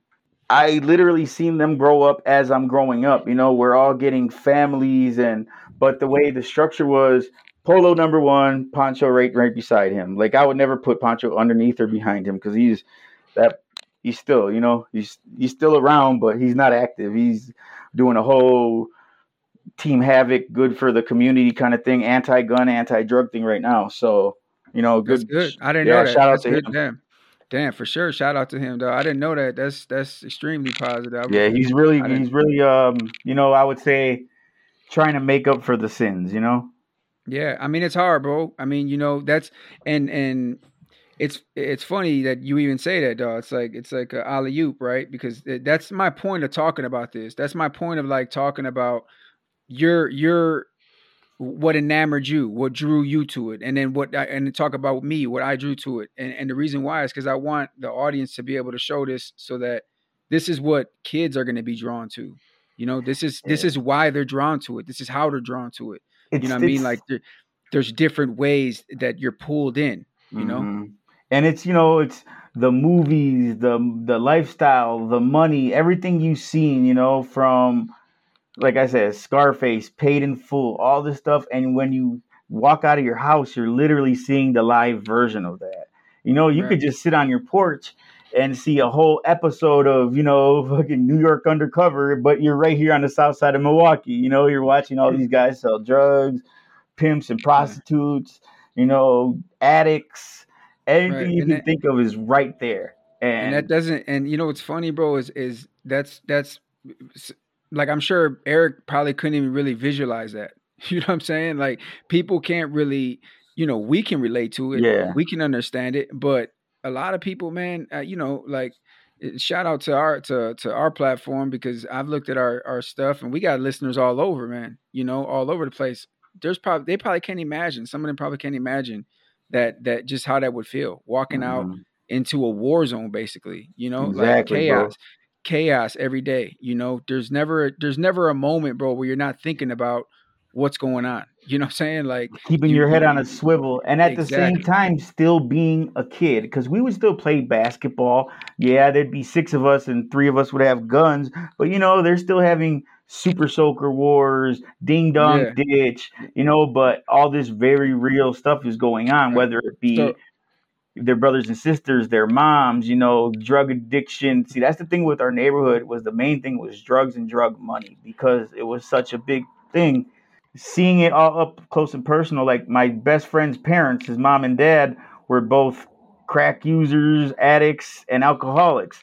So I would see it, I would smell it, I would literally see the happiness turn into a fight, turn into the cops getting called. And it gets to a point where it's so normal to us, but anybody else from like the outside looking in, let's say coming from West Dallas, they want to run from it. And like I never realized that how different we were living until, like, let's say I would get a girlfriend and her family is from West Dallas somewhere, and they're all having a family dinner and everybody talking about their day. I was so used to, me and my friends ordering a pizza, getting drunk, or someone even robbing the pizza man, stupid stuff like that, that it was just so normal to us that everybody else would look at us like freaks. yeah, what's funny is you being seeing all that. I was wondering, like, did 2-1 have a drug rule? Like, you guys couldn't use certain drugs? Not really. These guys would do whatever they wanted. As long as the crack thing, that was like, because they were drinkers. A lot of my friends, a lot of the 2-1s are natives. So along with that comes they drink and they're bar fighters. And, so cocaine was really, it got to a point to where as long as you can handle your shit, like don't start smoking it, if you Mm. could sell it and do it, more power So to that you. so there But was gray area. There was yeah, gray yeah, area. for sure. Like, because Yeah, even if they would say like, no, we don't do that, they would do it. yeah, And like me, I've to this day, I've never done cocaine, never did heroin, never did meth, never touched it. I sold it, but I never used it ever, ever, ever to this day. And so yeah, I seen the effects of it. That's what scared me straight when it came to the drugs. I'd rather sell them than use them. yeah, bro. Yeah, that's it's crazy, man. I just think about how similar and how different, Yeah. like each of these gangs are. And I wish, you know what, bro, like I wish I could have more people on that were I would like to talk to like a Cobra. I would like to talk to LF, like somebody who's building their life, X, and moved Yeah. past the stuff. You know what I mean? Because it's crazy that it's probably similar. It's probably the same thing, bro. You know what I mean? Like it's all the same situation, just a different area that you're covering. And And that's what I try to like even tell my son to this day, like, like go to school, cherish the friends you have, be normal, have fun, man. Because once you get older, you're gonna wish when we're kids, we wish we're adults, right? And then when we're adult, yeah, like, damn, I wish I was a kid again. yeah. Like, I hate it. That's 100, yeah, 100%. And it's a waste, bro. It's just a waste, man. Like you lose so much of yourself. It's not even your life, bro. It's like you lose yourself. You're not the Exactly. same guy that you will really be, dog, because you have to wear this armor, dog. That lifestyle. It's like you have to suit up for war. So you have to wear this armor. You have to be a different kind of person. You have to hate people that you probably shouldn't. It's And kids trying to be men, yeah, and that's and the thing with it. You don't know until like I was always the one. They say a smart man learns from his mistakes. A wise man learns from others' mistakes. And I always right, tried to be the wise guy. I was the quiet one. I would observe everything in a room and figure out why someone is doing what they're doing. I was always a real perspective kind of kid. So this kind of lifestyle, that just little things, they help me excel in the gang life because when everybody's going well, left, I'm gonna go right. You know what I mean? right, Like I never moved yeah, with the crowd. right. It definitely saved you from my outcome. Yeah, You know what for I'm sure. saying? Because my obviously, like, misguided is an understatement, right? When you talk about this kind of lifestyle, you think that you're emulating people around you, but you're really not. Like, I can count on one hand the guys that were really in the street, Yeah, and it's like you're trying to live up to this reputation that doesn't exist. and trying to make them And proud. Like yeah, why? and it's like the stripes you're chasing are different. Yeah, Like that was a thing that was really big. Like with me and my guys, is the stripes that we chased. And that's why I like to share the differences, right? Like your guys' main motivation and a lot of what you did was money.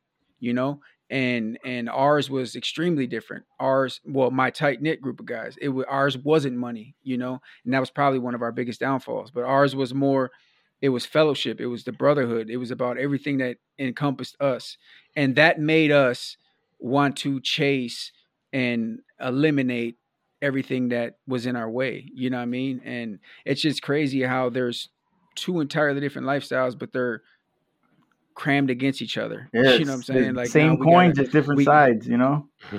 exactly, and we're fighting the same damn struggle. You know what I'm saying? For And sure. I think to be where we're at right now, bro, is a blessing. And everybody knows that. It's to my show, man. I believe in God 100%. Oh, praise God, man! I've been And shot, I've been stabbed, I've been snitched on, and I'm still here. So yeah, and so I want to get into that, bro. I want to let's talk about where you're at now. What you're doing business wise, maybe a little bit how you got there. Just run that down and kind of talk about how you've moved past uh, well, that so life. for me, I moved to Las Cruces, New Mexico on a fluke. I was actually only supposed to be here for Fourth of July weekend kind of thing. And when I came to visit my mother, my brother Gordy had just gotten out of prison. So like just years, 10 plus years of not seeing him, we started catching up, and I stayed a couple days longer than expected, and then a couple days turned into a couple weeks, and then my mom just the whole time was just tricking me into staying because she knew, like I said, I've been shot, I've been arrested, I don't know how many dozens of times, and she was just, there's no future back home. She's like, why are you going there? She's like, the weather's terrible, the people are even uglier, like why? And so me just thinking about it, like, you know what, you're right, I don't have to look over my shoulder over here, I don't have to carry a gun when I'm going to get the mail, so I knew if I would have stayed in Milwaukee, I would have either have killed or been killed just because the way the climate was at the time. And it's not Right. even necessarily for enemies. It was for people that I was pretty cool with, at one time. And it got to a point where I was just sick of it. I needed to start over. And so one thing about me, I've always been a dog person. I've always been into animals, Rottweilers, Pit Bulls, German Shepherd, all of the breeds that everybody's terrified of were right up my alley. They're like us, misunderstood, So Yeah. with that, I actually started. My uncle owns a fencing company here in town, and he was teaching us how to build dog kennels. And with that, I was able to go be a groomer with Petco, and I was able to train. I was training dogs all throughout the years, but this all culminated together when I actually started going to like school and actually learning everything for it. And now at this point, I took it upon myself, have my own business, dog grooming, training, even boarding. Now we're at that point to where we're starting to do that. But it's just one of those things where, at some point we all need a little training. Not everybody comes from the best place, like humans and dogs, it's, we all deserve a second shot. Yeah. You found your So niche. You yeah, found your niche. exactly. So how did you turn that into a business? Well, I started seeing that, like I said, through my uncle. I started seeing that opportunity. He built fences, and a lot of these reasons why is because these people have dogs. Well, a lot of these dogs still escape, and I was like, well, why don't they just build a fence within a fence for them? And he's like, well, there's not many people in town. It's a smaller town. It's a college town. He's like, not many people know how or want to. So I was like, well, I'll do it. I knew how to weld. I already learned from him how to put the fencing together. So I was just a matter of me like, well, ask your friend. And then he would go ask his friend. They're like, oh, yeah, for sure. And I would ask him, based on the price of the materials, what should I charge him? And he was giving me all the game I needed. He's been doing this for 30 plus years. So all his friends, basically his Rolodex of customers, he was sending them my way. Whenever he would go to a new job and they had a dog, he would call me. He was like, hey, I told them about the fence and I gave them the price. And, sometimes it might be out of their budget. So they'll downsize. Well, what about a kennel? And as opposed to a $10,000 gate and fence all around your yard, a $750 kennel sounds doable. So from there, I cranked one out. Dude seemed to love it, and we just kept going. And word of mouth, everybody, one guy tells another guy, and it just got the ball rolling. And then from there, at the same time, I was working at Petco as a groomer, and I learned a lot from there. And it's like, for me, my whole life was about getting in all these situations and learning something and taking something from it, like Right. even with Polo, I learned like about honor and loyalty. I took that from him. From Pancho, like the brotherhood and to be honest with yourself and your friends. I took that from him. Like all their best qualities of people I grew up with that, so to say, raised me. I took what I liked from them and I molded into myself, and it can be done, man. You can literally take a child who knows nothing and either make them a warrior or a teacher, because nobody's born with this hate and rage in them. This stuff is taught. And that's what a lot of Yeah. people don't understand. Like this, we're not born evil. Those, like you said before on other podcasts. Yeah, there's those certain Jeffrey Dahmer types, but at the same time, I'm sure if he had the right kind of, guidance or therapy, it could have been changed. It just Bro, it's a matter of and listen, bro, the key word in our life, dog, like if anybody is really been from the hood like we have, the key word is survival. yes, sir. And that's what it's about, man. It's about survival. Everything that encompasses that word, that's what our life was, survival just to make it. And that doesn't necessarily have to mean everything is shootouts. That could be anything, man. Survival Yeah, to eat, survival to make it, survival to get clothes. Like that was the life, sure. like that's what we knew. So them situations that come along with that kind of mentality, you can't avoid those, Yeah. because when you're talking about taking somebody else's survival, that's where the issues come in, Hmm. So I think it's relevant, man. I think anybody can feel that. Everybody can feel that. Everybody knows that, damn, man, when I got to do what I got to do to survive, I'm not gonna let nobody get in my way. And that's the Exactly. mentality you have to have. That's the mentality. That's the only way you're gonna make it, man. You got to give them kind of people a lot of credit. You got so many single mothers that fight. You know what I mean? You got a bunch of dads that don't get to see their kids. You know what I'm saying? Like Yeah. it goes both ways. Yeah. You Like we know? spent so much of our lives surviving. Now I want to live, I want to Yeah, experience vacations. I yeah, want to, yeah. have a family, be able to Right, raise right, my kids. I was a right. father at 14. So, Wow. my Yeah. childhood was over by 11. I say, like it just Right. became one of those things where you're just living day to day hoping you survive it. Nobody's expected to see 21, then you made it to 21. Then you're like, Right. damn, maybe I can make it to 25. Then you made it to 25. Now it's like, okay, I'm getting this whole adulting thing now, Right. Let me And ask you this: how was your relationship with Gordy now? oh man, that's my right hand man, man. Like we don't he's still in prison right now as we speak. But the thing with him is he's came a long way.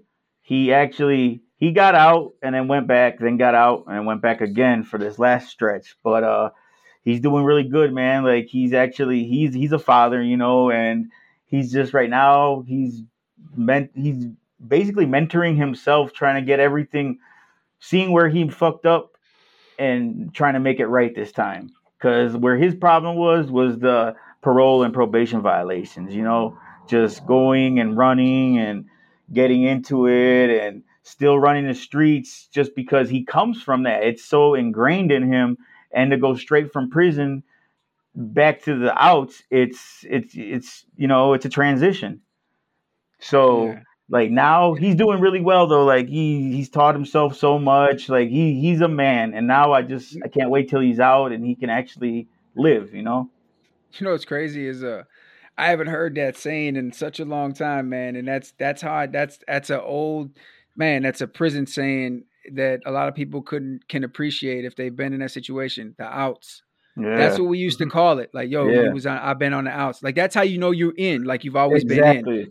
Like you'd be like, damn dog, when dude gets on the outs, like that's a saying that people, that's so old, that's old school, like Yeah, that's a for sure, throwback for saying. sure. You know what I'm saying? And you just caught me off guard by saying that. But no, Mm, that's good, man. I think man, I think that's something that people can also appreciate now, like coming full circle with your situation, that yeah. at least you guys can talk, you can get back to being brothers. And I You just know what I'm like saying? honestly, I want to tell you one thing, bro. I'm so fucking proud of you for like the leaps and bounds you made. Like I could tell you really educated yourself while you were in there. You took advantage of it, and like you guys are entertaining as shit. I've literally listened to every one of your podcasts. Not trying to ride your wood or nothing, but for real, man. No, I Like appreciate it. No, you I you came appreciate it. leaps and bounds.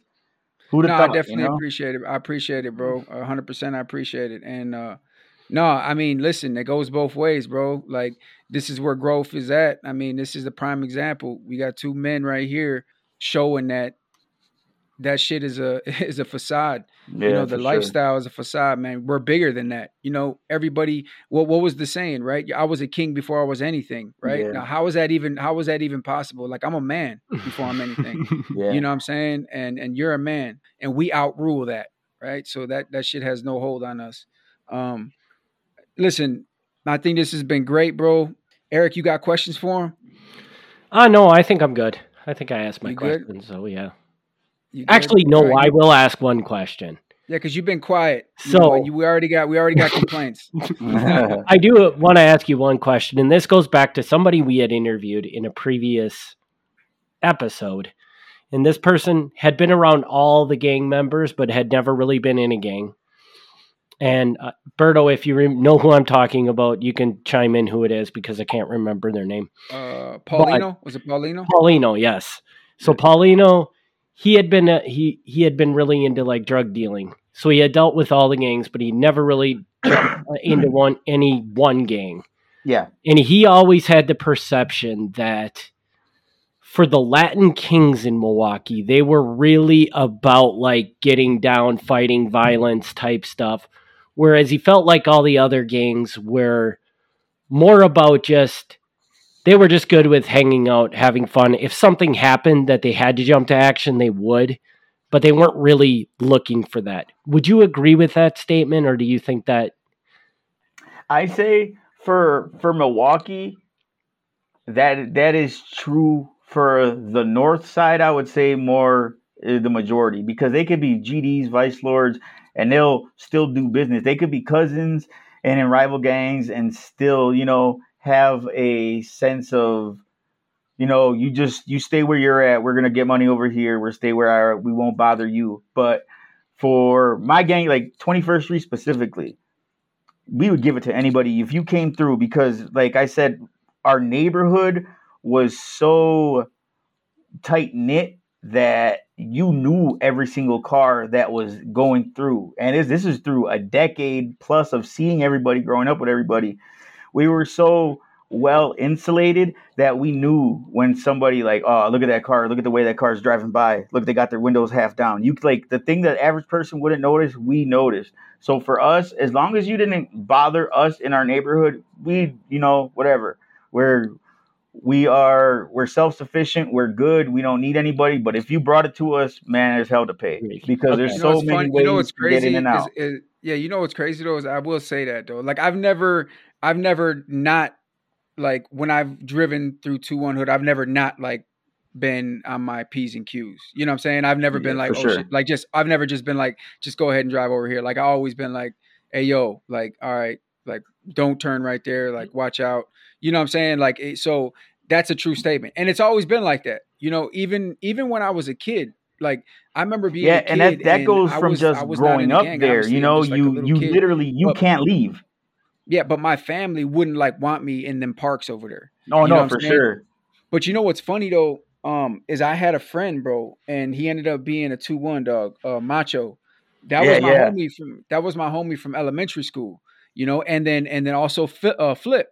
He ended up being a king. Yeah, Philip. Like, yeah, little Philip. You know what I'm saying? Like I knew these Angel dudes, too. Yeah, and Angel. Yeah. And I knew these dudes when I was kids, though. You know what I'm saying? Like, and they end up being 2-1. You know what I'm saying? And I used to like be not told not to go over there and shit. You know what I'm saying? Because with Macho, his whole family were 2-1s. His, Edgar, Ephraim, Freeze, Tito, all them. They were all there. He's basically like me in a sense. Like he was gonna be part of this. I already knew it when we were kids. Yeah. That's true. And but that's the thing. Like, man, so many people. Like, I know Revy. I was locked up in county with Revy. You know what I mean? And even speaking on that quick story, like with Toot, like how me and him actually ended up squashing all of that. I happened to be at my mom's house when the ATF and FBI raided my mom's house for the indictment. When you guys all got indicted, Benny, Los, and Gordy were there. So what happened was I ended up arguing with my baby mama, and I was like, you know what, I'm just going to stay by my mom for the night. I picked the wrong night to go there, buddy, because 5:30 in the morning, kicked the door in, dragged me out thinking I'm Gordy, and they fucking Benny and Los are trying to run up and down the stairs and hide the shit they had. And they finally get us all out, send us all to county. And I'm in there. I get in there around lunchtime, and I'm getting my tray. And there's this blonde dude. He has a brother tail, and he was like, "Hey, I know you." And I was like, "Nah, my nigga, you don't know me." And he was like, "Yeah." He's like, "My name's Capone." He's like, "I'm a king." I was like, "Okay." And he handed me my tray, and he's like, "You shot my boy Tutu." And I was like, "What?" I was like, "Hold on." So I went to go put my tray down. He's like, No. He's like, "I'll come talk to you." Because I thought we were gonna have at it right there. And then he comes, sits by me, and hands me, like almost as a peace offering, he hands me his extra tray because he's a food server, So he's like, "Look," he's like, "I just was saying," he's like, "No, I know you. I know your brother, Gordy, and I just wanted to say, yeah, you shot my boy Tutu, right? My king brother." And I was like, "Yeah." And he's like, "Man, that shit's crazy." He's like, "I heard a little bit about it." And as soon as he said that, the doors crack open. Who comes in? Tutu. And I thought it was really on. After that, I'm like, "Oh, here we go." And then as soon as he see me, complete opposite, he's like, "Hey, man, what you doing in here? Where's your brother?" I was like, "Bro, he's in the next pod." He's like, "Oh, fuck." And he starts asking me, what happened, what do I think they got? And he's like, "Man," he's like, "some of them brothers need to help with them charges because they're gonna hit him with all of them." I was like, "Yeah, I already know." And then from there, we were the two Southsiders with a bunch of Northsiders in this pod, and like we actually stuck together, Mm-hmm. And from then when he got pulled over, I believe he was like in like a McDonald's parking lot or something. And the cops seen them, like, you know, they put like APBs out for, you know, trying to round everybody up, and whatever he had, I think he ditched it. So when they caught him, he got a bail, and when he got released, he actually put $50 on my books, you know. Yeah. Yeah, you know, So I mean, listen, that's the thing too, bro, is like there's so many I talk about this over and over again, you know, but I just talk about like how in the gang life, bro, there's gray area. There's always gray area. You know what I'm saying? And I remember that situation, dog. I remember there was pressure around that situation. But and I'm talking about when Toot got shot. yeah, You yeah, know, I remember the decision making process around it, right? Like it wasn't something that was just like overlooked. But nah, at the end of the yeah, right. But at the end of the day, everybody knew like that shit wasn't that shit wasn't it wasn't intentional. It wasn't yeah, like it it was should have made never out. happened, man. It should have never Especially at happened. my Right. mother's house. It's just the Right. whole Right. thing. Right. And so I think you're right, bro. Like that goes to show like the human element of it, Yeah, you know? Like Toot never looked at you like you were one of the guys that were going to kill him, and exactly. he probably felt the other way, you know, vice versa too. You should look at it the same way, you know? And a lot of that had to do with just where we came from, bro. Like Yeah, we knew each other. You know what I'm saying? that's Like what I'm saying. Like we crossed it paths so wasn't like many times, man, yeah, and dog, it's we knew ridiculous. we knew each other. It Like wasn't we like would we see each other, and weren't I would just like nod my head, like, all right, you yeah, know, yeah, like it just and so acknowledges you. You know what I mean? yeah, Like, all right, nigga, yeah, I see you, you see me. You know, yeah, like and just keep so it moving. yeah, and so that's the crazy part though. Is like when you go from, you know, just being normal, right? Into you take it to another level, you know, like that element of it is brought in by what? By this phony facade of an organization that you have to Yeah. represent. That's what changes it. That right there.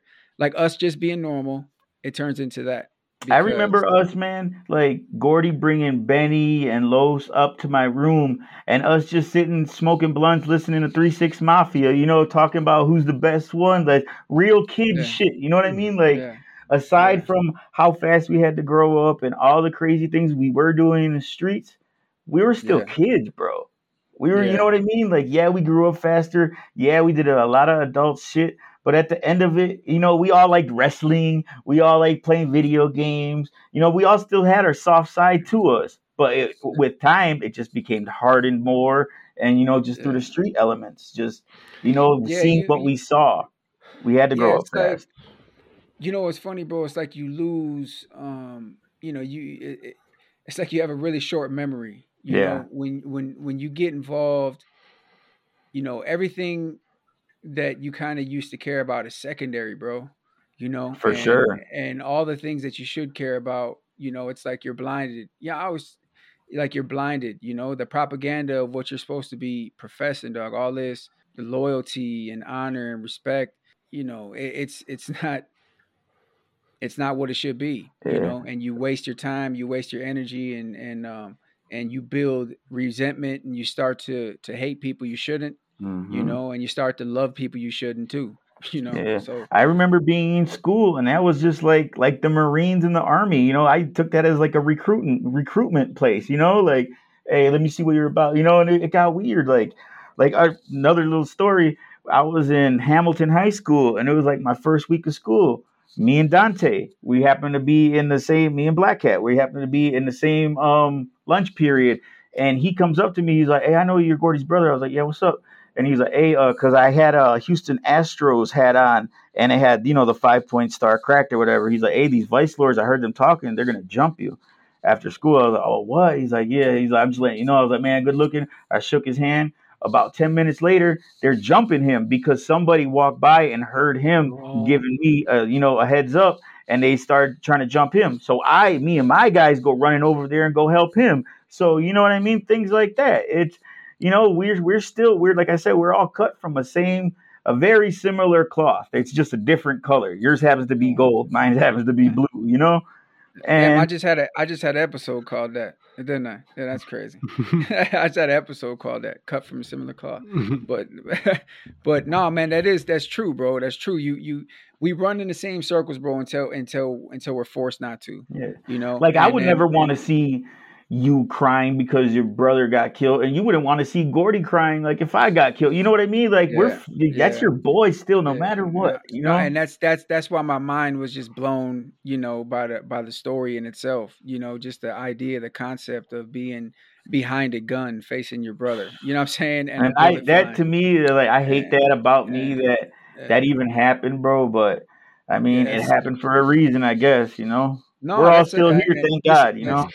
Yeah, that's the blessing right there. But that's the impact, that the wow factor that needs to be sent out there. Mhm. Like that shit really happens. That shit really happened, you know? And people made it through. It's a blessing. That's a blessing from God. We are where we're at. You know, listen, I think this has been great, bro. I think this has been productive. I think it's shown everything we wanted to. And I appreciate you coming on. Definitely, brother. I just love to be in the part of something positive like this, man. Like we saw so much of the ugly in our life. It's good to actually see what we became. You know what I mean? What that two street punks can become. You know, if we actually put some motivation and put that battery in our back, where we can actually do some damage, but in a right way. Yeah, 100%, dog. 100%. Shout out to you too, Eric. You're pretty good at what you do, man. Thanks, man. There, that's what I was telling him. I was telling him earlier, Berto. I was like, I feel like I know you, bro. Like just listening to all your podcasts. I'm listening intently. Nah, this good, man. This is great, bro.